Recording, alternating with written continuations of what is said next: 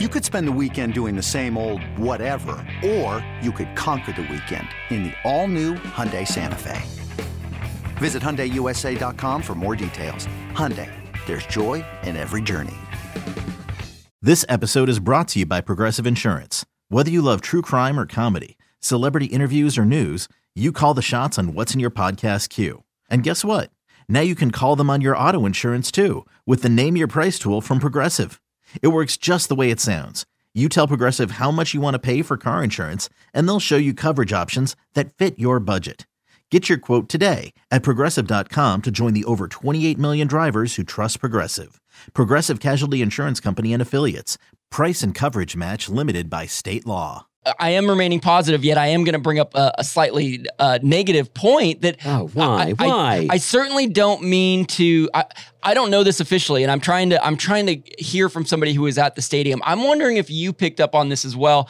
It almost sounded like in the fourth quarter when the Rams were making one last push at it, it didn't end up working out, and the crowd was going crazy, and mostly because it was Cowboys fans that were getting loud, trying to get into our offense's head.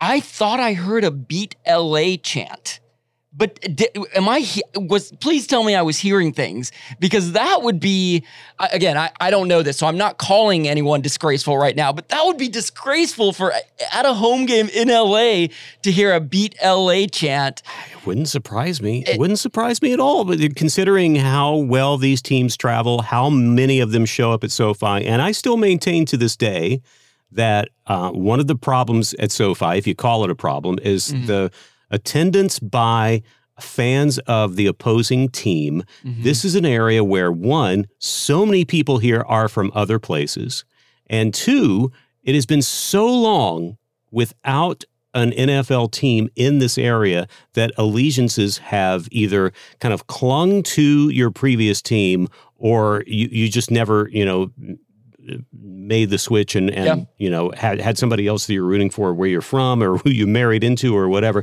I don't even know if it's so much that the teams travel well, although sometimes they obviously do.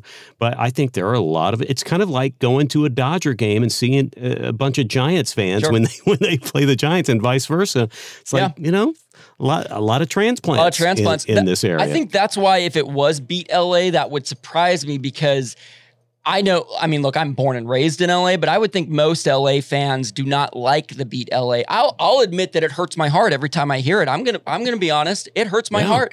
And so it would surprise me if they were local Cowboy fans who felt it okay to chant Beat LA. But again, this might be a totally moot point because maybe they were chanting something else. That's a very common rhythm of da da da da da da. So I don't know, but it's also a very common chant because you'll hear it at Dodger. You'll hear it, against the Dodgers. I don't know. I don't know, Kevin. I'll get to the bottom of it. I'm sorry your heart hurts. Yes, I really am. Thank you. I feel bad. It hurts my ego. The very little ego that does exist in me, it gets shattered every time. But but here's for me.